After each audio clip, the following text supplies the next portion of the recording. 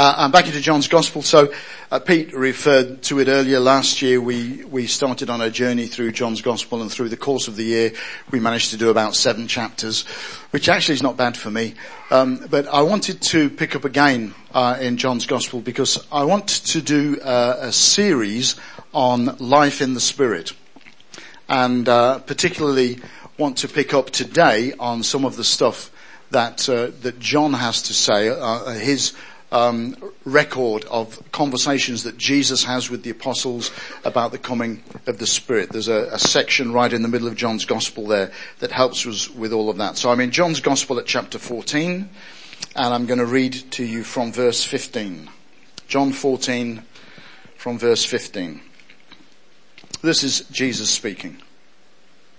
If you love me, you will keep my commandments, and I will ask the Father, and he will give you another helper to be with you forever, even the Spirit of truth, whom the world cannot receive, because it neither sees him nor knows him. You know him, for he dwells with you and will be in you. I will not leave you as orphans. I will come to you. Yet a little while, and the world will see me no more, but you will see me. Because I live, you also will live. In that day you will know that I am in my Father, and you in me, and I in you. Whoever has my commandments and keeps them, he it is who loves me, and he who loves me will be loved by my Father. And I will love him and manifest myself to him. Judas, not Iscariot, said to him, Lord, how is it that you will manifest yourself to us and not to the world? And Jesus answered him, if anyone loves me, he will keep my word, and my Father will love him, and we will come to him and make our home with him. Whoever does not love me does not keep my words, and the word that you hear is not mine, but the Father's who sent me. These things I have spoken to you while I am still with you, but the Helper, the Holy Spirit, whom my Father will send in my name, he will teach you all things and bring to your remembrance all that I have said to you. Peace I leave with you. My peace I give to you. Not as the world gives do I give to you. Let not your hearts be troubled, neither let them be afraid. You heard me say to you, I am going away and I will come to you. If you loved me, you would have rejoiced because I am going to the Father, for the Father is greater than I. And now I have told you before it takes place, so that when it does take place, you may believe, and will no longer talk much. I will no longer talk much with you, for the ruler of this world is coming. He has no claim on me, but I do as the Father has commanded me, so that the world may know that I love the Father. Amen. Before we get into the kind of the nuts and bolts of this, let me just remind you of the backdrop to John's Gospel, because this is really important. This puts it into a context for us that helps us understand more clearly and get more value out of the things that are being said here. So, John's Gospel was written late in the 1st century. Most scholars would have it sometime around 90 AD, that kind of period. It was the last Gospel to be written, and it seems quite clear, to me at any rate, that John writes his Gospel for a number of very good reasons. Now remember, by this time there are 3 of the Gospels circulating, so it's not that there's a particular need for another gospel in sense of just the gospel message. But there are things that John needs to say that speak into what is happening in that time. He needs to recall for us things that Jesus said to the apostles, conversations that Jesus had, some of the things that Jesus did, because it helps us particularly in the context that he's writing into. So around 90 AD, you've got all sorts of stuff going on that actually is causing the church to feel a little bit insecure. You've got the demise of the apostles in general. The apostles, because of persecution, have either been killed, or some of them might have just died from natural causes. But there are not many of the original apostles left. Jesus, of course, is not there because he's ascended. He's sitting at the right hand of the Father. So the physical Jesus is not there. He's in heaven. His first line of representatives, the apostles, are very quickly disappearing. There are not many of them left. In AD 70, you get a very important event happens. In AD 70, the temple in Jerusalem is destroyed by the occupying Roman army.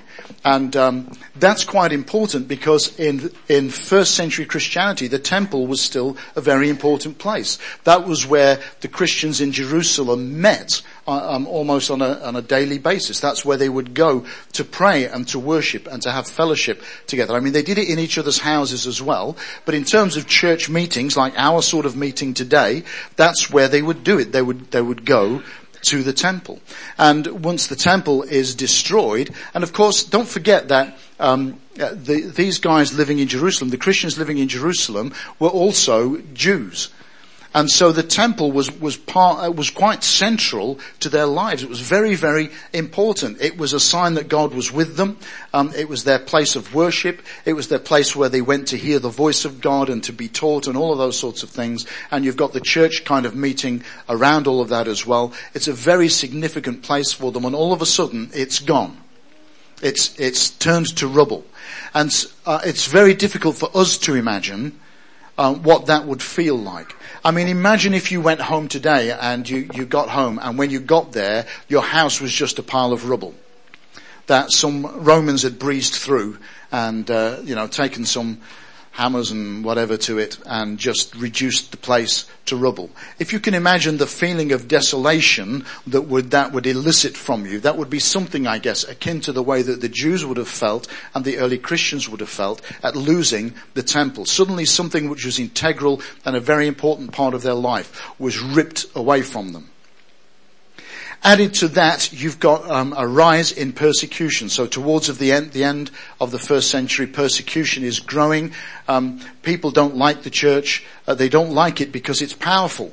They don't like it because the church brings change, and people don't like change, and so they were rising up against it. Particularly people in power who saw the church as a threat, because people were listening more to what the church had to say than what the politicians had to say. Oh, that would be the case again. Eh? Don't you think? Yeah. So, persecution is rising. Christians are being locked up and tortured and killed for their faith, and all of that is going on. And of course, the big important thing is they were expecting that Jesus would be back in a flash. They were expecting that when Jesus ascended into heaven and he says to them, I'm coming back, they were expecting that might be next week or next month or certainly by the end of the year. They were expecting him to come back very quickly. And here we are, 60 years on, maybe 70 years on, and there's no sign yet of the returning Jesus. He's not come back yet. And when you start putting all of these things together, you find yourself with a very insecure, slightly confused and unhappy church. I don't know if you ever feel like that. I have my moments when I feel slightly insecure, unhappy, and wondering what on earth is going on. But that was certainly the case for the church at this point in the first century. And that's the context in which John is writing into. And so he writes with this very clear message, and he recalls these conversations that Jesus has with the apostles to help them understand something of the plan of God in this. And that's what I want to talk about this morning. These passages are known as the Paraclete passages. Paraclete is a Greek word which is often used of the Holy Spirit in terms of his ability to help and to direct and to guide us, to teach us, those sorts of things. I have to be careful because I very often find myself saying parakeet instead of paraclete. Parakeet, of course, is an exotic bird, not the Holy Spirit. We had a request for information this week to hire one of our rooms from the Stapleford Parrot Club. It doesn't get much better than that. Actually, when Russ told me, I thought he said the Stapleford Pirate Club, and I'm thinking, yeah, I'm going to join that. Pirate Club, yeah, come on. Ooh-ah, me hearties. Splice the main brace. But no, it was the Parrot Club. Anyway. Yes. Back to John.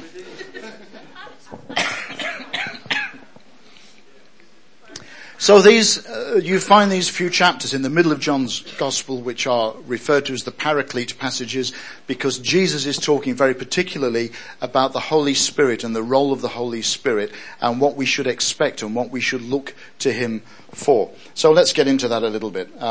He starts out, chapter 14, verse 15. He says, If you love me, you will keep my commandments, and I will ask the Father, and he will give you another helper to be with you forever, even the Spirit of truth, whom the world cannot receive, because it neither sees him or knows him. You know him, for he dwells with you and will be in you. So hit the pause button there. Jesus says, if you, then I will. And I want us to understand here that if you want to experience the fullness that is available in terms of a relationship with God, and if you want to experience the fullness of the Holy Spirit, there is some obedience required. Now, let's not get confused about all of this where grace is concerned, because God is a God of grace. What grace means is basically that he gives you free for nothing things that you don't deserve. That's grace. And he gives you the Holy Spirit out of his grace. And the Holy Spirit is there to help us, to comfort us, to guide us. We'll get into all of that in a minute. But if you want to experience the fullness of the Holy Spirit, there is a journey for you to make as well. You can't just sit back and say, I've got the Holy Spirit now, it's all going to be okay. Actually, you've got to get on the road with him. And if you don't believe me, then read this for yourselves. So start at the beginning of chapter 14 and read the following half a dozen chapters and see how many times Jesus says, if you do this, I will do this. If you love me, you will keep my commandments. Okay, so if you love him and you keep his commandments, he says, and I will ask the Father and he will give you another helper, talking about the Holy Spirit. In other words, if you love Jesus, then you try to live like he says you should live, and in the process of doing that, there is a higher level of engagement with God and with the Holy Spirit. That you will know more of the Spirit's power, that you will understand more, that you will gain much more from that relationship because you are walking in obedience to the things that God is saying. Now, you can choose not to walk in obedience. That doesn't mean that you'll never hear from the Holy Spirit, because God still loves you. He still wants you to receive the Holy Spirit. He still wants you to be blessed. He still wants to help you. There are no conditions attached to the love of God. But if you really want the full power, the full on power of the Holy Spirit working in your life, you have to make a journey with him. You can't just sit back and expect him to do everything. Are you with me? And Jesus is quite clear about that. If you love me, you will keep my commandments. And then I will ask the Father and he will give you another helper. Now, that's not, I grew up with this big theological battle going on around me. When I was young in faith, the whole battle between grace and works. That actually, I'm saved by grace. Therefore, there is nothing that I can do to earn or to deserve my salvation. It comes as the free gift of God. So why are you now asking me to do something? Well, I'm not asking you to do something for your salvation, because that is the free, unmerited gift of God. That comes to you by the grace of God. You are saved because you put your faith in Jesus. At such point as you did that, when you put your faith in Jesus, you were saved. End of. There is no argument with that. Now, what are you going to do with that salvation? Now, what are you going to do now that you've entered into that relationship with the living God? There is a journey for you to make. There are things that are required of you. The last thing Jesus says to the disciples in Matthew 28 is go and make disciples. Becoming a disciple is a job of work. We have stuff to do.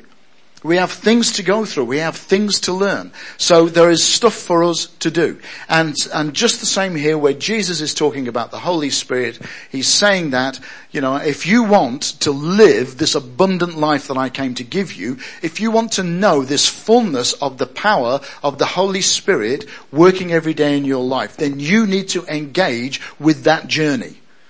There is stuff for you to do.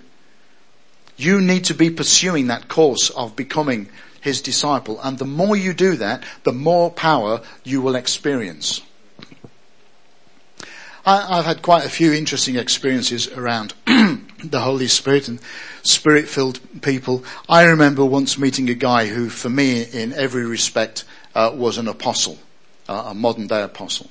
And when I was first introduced to him, I shook his hand and I'm like, whoa, because of the power of God in this man. It was palpable, it was measurable. You can just shaking his hand, something caused me to step back because I could sense the power of the Spirit in this guy. Now, how does he get to be like that? Because he had given his life to being a disciple, to being obedient to what God had called him to do, to being a man of prayer and reading his Bible and all of those things. And that journey of discipleship had built in him that reserve, if you like, of power in the Holy Spirit. And that's the way it works. Are you with me? Okay. That said, when we come to talk a little bit more about the gifts of the Spirit, they are grace gifts. So, if you want to talk about things like healing and prophecy and tongues and all of those sorts of things, they come again as gifts of grace. You don't have to kind of be able to tick boxes in order to move in those things. But if you want to live consistently in the power of the Holy Spirit, there is a journey to make. So Jesus says, if you do that, I will send you another helper. And that word there, that's the parakletos, the helper, which in the Greek means intercessor, consoler, advocate, comforter. He's somebody who comes to help us in our daily lives. He's somebody who comes to encourage us and sustain us and give us what we need to live the sort of life that we ought to be living. How many know that you can't do this on your own? I have tried. You know, you really can't live the life that God calls you to. You really can't do it on your own. Living life on your own is how you got into trouble in the first place. Now, Jesus has rescued you and now he sends you the power to become what he wants you to be. And so the Holy Spirit is very important to us in that sense. And so he says, I will send you another helper, another paraclete. Now in John's Gospel, there are a number of times where Jesus is referred to as parakletos. That Jesus is the helper. And when Jesus says, I will send you another helper, what he's saying is, I will send you another of the same type. In other words, the Holy Spirit, the helper who comes, is to all intents and purposes, and remember the context we were talking about earlier, is to all intents and purposes for us a replacement Jesus. That the Holy Spirit comes to be Jesus for us. We can't have Jesus come and hold our hand because he's sitting on a throne in heaven. And remember that Jesus, in the incarnation, he becomes a man. When he ascends to heaven, he's still a man. He's no longer omnipresent. He's still God, but he has set aside that godness, if you like, to come and do the work that he needed to do on earth. And when he ascends, there is now a man seated on the throne in heaven. So how are we to know Jesus intimately the way that he wants to know us? How are we to hear his voice? Who are we to grab a hold of when we need somebody to hold our hand? Jesus says, the Holy Spirit, the helper, the parakletos. I am sending you another parakletos because I am going to the Father.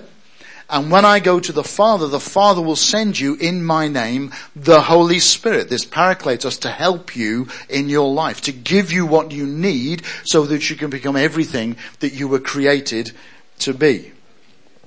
The Spirit's function, it says in my commentary, the Spirit's function is to represent God to the believer as Jesus did in his incarnate state. Another means another of the same kind, not of a different kind. The Holy Spirit comes to be Jesus for us because Jesus is seated on a throne in heaven. So important we understand that, but isn't that fantastic news?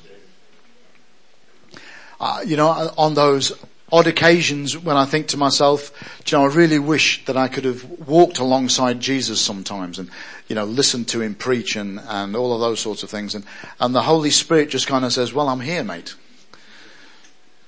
I'm right here. Let's do it. Let's take a walk. Let me talk to you. Let me give you some guidance here. Let me help you with all of this stuff. He is, to all intents and purposes for us, he is Jesus. And Jesus says, you know him, for he dwells with you. Then he says this, and will be in you. You know him, for he dwells with you and will be in you. There's a present thing going on here for the apostles, and there's a future thing to come. Now, being good Pentecostals, we hold to the doctrine of subsequence and separability. You probably have no idea what that means, but don't worry, I'm going to tell you. That when it comes to receiving the Holy Spirit, the Bible teaches us that when we put our faith in Jesus, there is a deposit of the Holy Spirit put in us. When we are born again, in other words, when we put our faith in Jesus, life starts afresh. We are born again. That is the work of the Holy Spirit being deposited into our lives. So if you are a born again Christian, if you have put your faith in Jesus, if you have been saved, you have that deposit of the Holy Spirit in you. Yes? All of the disciples, the people who Jesus is talking to in the middle of John's Gospel here, have put their faith in him. They have received that deposit of the Holy Spirit. He dwells with you. That's what Jesus is saying. You've put your faith in me, and so therefore the Holy Spirit now dwells with you. But he also flags up something to come, and will be in you. Second chapter of Acts, when they're praying at Pentecost, at the temple, the Holy Spirit comes and is poured out on them in a completely different way. So you no longer have just that deposit of the Holy Spirit that tells you that you're born again, that releases you into that relationship with the Father, but you are now empowered by the Holy Spirit for ministry, for reaching out to the world, for reaching out and encouraging and helping one another. You are empowered to do something more than just sit there feeling good about the fact that you're an adopted son or daughter of the living God. There is a second experience. That's what subsequence and separability means. It means that when you were saved, when you first gave yourself to Jesus, there was a deposit of the Holy Spirit. Subsequent and separate to that, there is this opportunity to be what we commonly call baptized in the Holy Spirit, where you receive power from God so that you can become everything that he's calling you to be, and so that you can do everything that he's calling you to do. And Jesus kind of flags that up for us there. He says he dwells with you and he will be in you. And it's important for us to recognize that actually we need that baptism. Because we can't make it on our own. Because we can't be everything God needs us to be. Everything he created us to be. You cannot reach your full potential without that baptism of the Holy Spirit giving you the power to be what God is shaping you to be. Has destined you to be. Are you with me? You need that baptism of the Holy Spirit. And truth be told, you need it more than once. You know, Paul writes, doesn't he, in one of his letters, I forget where at the moment, but he says, be being filled. Well, what he says is, if the English translation says, be filled with the Holy Spirit. But in the Greek, it's a continuous present tense, which means that what Paul is actually saying is, be being filled. In other words, once you have received this baptism of the Spirit, keep coming back to the Spirit and keep getting filled. Keep getting more and more, because you need more and more. I think it was Spurgeon who once, one of his congregations said to him, you know, Reverend Spurgeon, you keep talking about being filled with the Holy Spirit and being filled with the Holy Spirit and being filled with the Holy Spirit. And said, why do you need to keep being filled with the Holy Spirit? And Spurgeon just simply said, well, the problem is I leak. And that's true for all of us. You know, that if you think of it a bit like a rechargeable battery, that, you know, as the Holy Spirit fills you with power, that as you engage with doing the things God is calling you to do, power goes out from you. You know, when the woman with the issue of blood touched Jesus, how did he know that she touched him? Because he knew power had gone out from him. When you engage in the work of God, power goes out from you. And that power needs replacing. So you need to keep putting yourself back in the place where you are filled again, afresh, with the Holy Spirit, with His power, so you can continue doing the things that He calls you to do. Jesus says that when you receive the Spirit, you're receiving the Spirit of truth. The Holy Spirit, the Spirit of truth, who will guide the disciples into all truth. And the world doesn't understand. I was trying to think how to kind of explain this whole thing about, we get it, but the world doesn't get it. And the first thing that came to my mind was the offside rule. Try explaining to people who don't enjoy football, who don't follow football, the offside rule. So I'm not a particularly big football fan, but obviously I played it at school and we needed to learn some of the rules, but I don't understand it. But if you are a keen footballer, if you are a keen supporter, you understand the offside rule. You know what's going on. When you see them playing that tactic on the pitch, you understand what's going on because you're into all of that. But if you're not into all of that, you don't get it, do you? You just think, why are those blokes running in the wrong direction? Well, because they're playing the offside rule. How does that work? You see what I'm saying? If you're kind of engaged with it, my passion when I was younger was for cycling and I still love to watch the Tour de France on the telly. And if you don't understand the whole tactics of road racing on bicycles, it's just a bunch of blokes on bikes riding up mountains. That's all it is. You don't why do they do that? But if you understand the tactics and everything else, you see it from a whole different perspective, don't you? And when the Holy Spirit comes, the Holy Spirit of truth reveals truth to us. In other words, He gives us revelation. He helps us to understand the plan and the purpose of God. He helps us to see it. In other words, we become a part of the club. He teaches us the rule book. He tells us how these things are supposed to work. He shows us the strategy. And because we get all of that, when we see God do things, when we see the Holy Spirit move, we get what's going on, whereas people who haven't received the Holy Spirit don't get what's going on. It perhaps just looks a little bit odd, a little bit freaky perhaps. Perhaps it's just, people draw all sorts of strange conclusions about what goes on in churches sometimes because they don't get it. And you won't get it until the Spirit of truth engages with you and helps you to see and to understand. My father read his Bible from being quite a young boy, but didn't meet Jesus until he was in his 70s.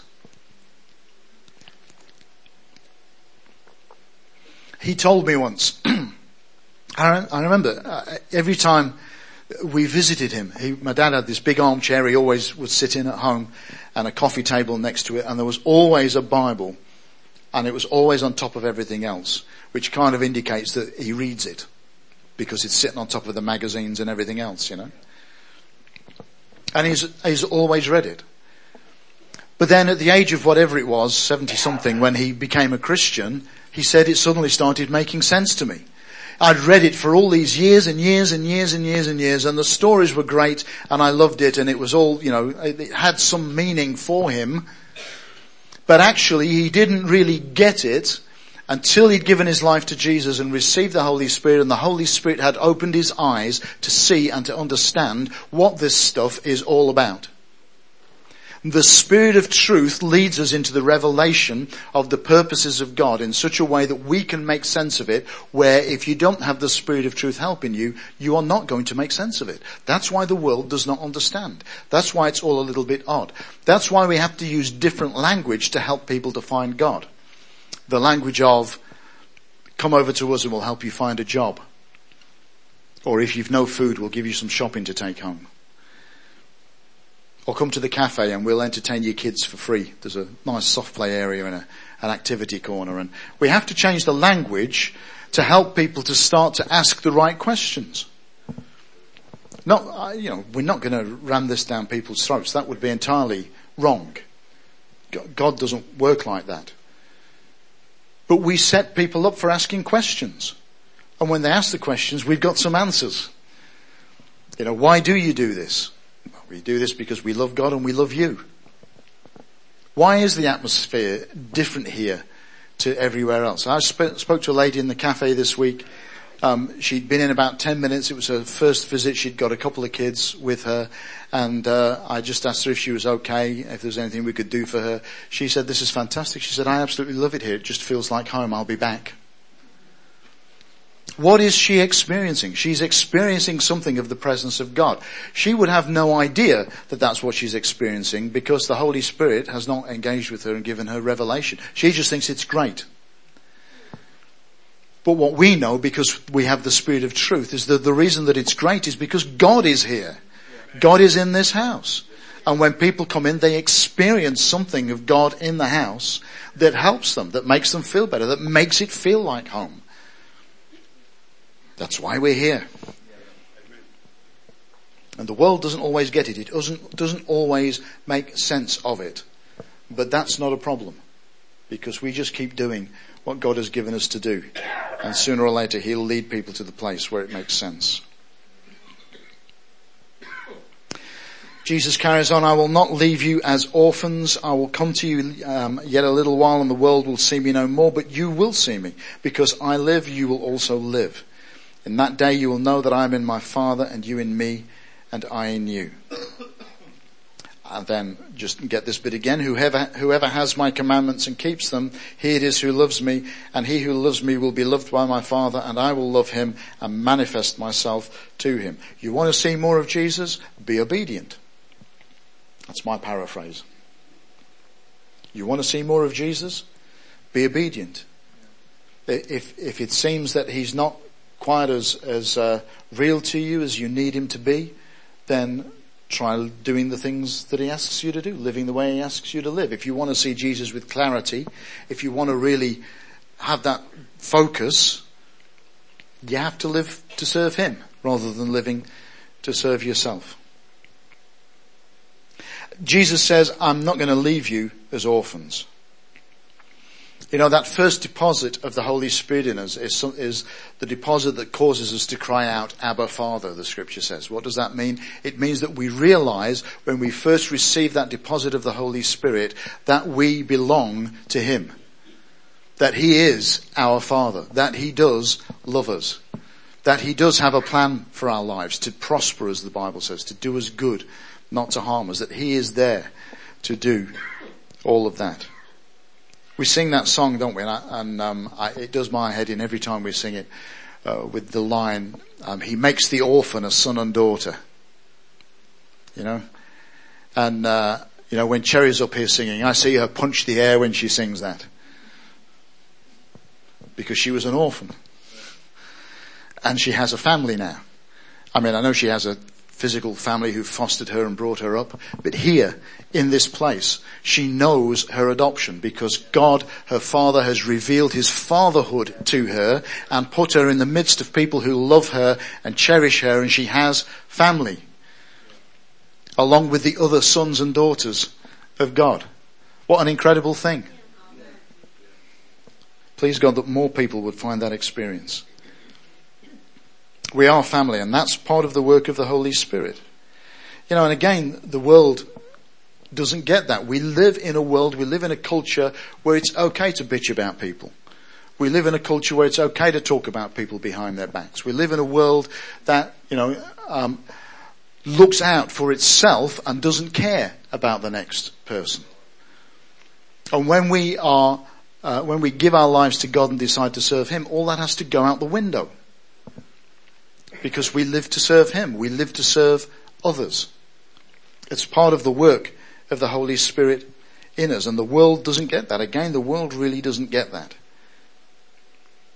Why would you do that? Why would you think more highly of somebody else than you would of yourself?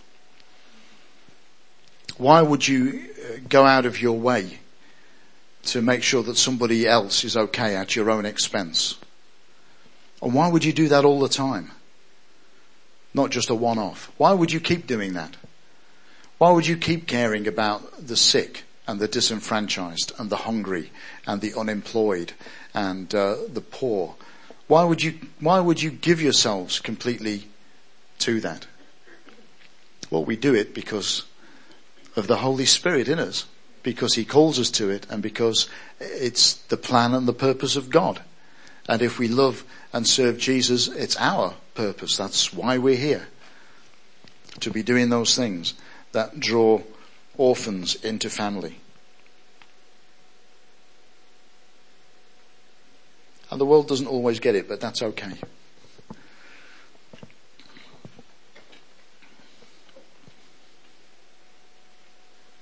I remember a long time ago talking to Gary and Sally Gibbs. In fact, I'm fairly sure that Gary shared some of this when he came to speak for us once. And they were talking about how do you have a spiritual conversation on Monday morning in the staff room, you know, when you're having your cup of tea. And Sally, who's a teacher, she had this thing called chucking it up. And basically she would just chuck something up onto the table and see what happened. And if nothing happened, she would just leave it. But very often people would want to talk about it. So she'd go into work and be sitting in the staff room, and they'd be having a cup of tea in their break time. And she would just say something like, do you know, somebody got healed at church yesterday? And then leave it and see if anybody was interested in talking about it. And more often than not, people are, because how does that work? What's that all about? You know, if you don't have a faith in God, and if you don't have a faith that God heals today, how does all of that work? What is that all about? And it gives rise to conversations when people don't always really understand the answers that you give them because they haven't got the illumination of the Spirit. But those conversations are important things to happen, aren't they? They're what happens when we allow the Spirit of God to work through us. So I'm closing now, just in case you were worried.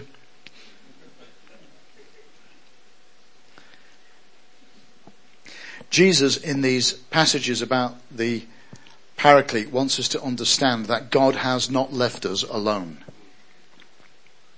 That we are not expected from our own resources to be able to live the life that he calls us to and to do the things that he created us for. But that he sends his Holy Spirit to empower us, to give us everything that we need in order that we can follow him the way he wants us to follow him. And that the Holy Spirit will work in us to develop us, to become, in terms of our character and everything else, everything that God wants us to be, but will also give us the power to do the things that God wants us to do. The Holy Spirit of God living with and in his children forever.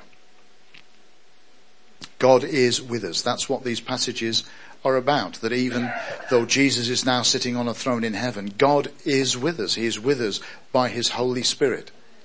And he will not leave us or forsake us. And there is a clear path, it seems to me, that takes us to the best level of engagement with these things. The first thing is salvation, is that actually each of us have to come to that point where we put our faith in Jesus and decide to follow him. And the Bible teaches us that that is the point where everything changes. That deposit of the Holy Spirit comes into our life, that we are born again. In other words, we get a fresh start. We get to begin again. That we need that salvation. That following salvation, that there is water baptism. And I know that essentially, you know, when we baptize people, it's a confession of faith. It's a proclamation that something has happened within us. But it also has a deep spiritual dynamic, that as we make that statement and as we are being obedient and going through the waters of baptism, that actually something does change. And for many people, that's the point that they experience the baptism of the Holy Spirit, that as they go through the waters of baptism, they come out the other side and they really do know that something is different. It would be easy for us to get caught up on the order of things. I want you to know I was baptized in the Holy Spirit a long time before I was baptized in water. That's just the way things worked out for me.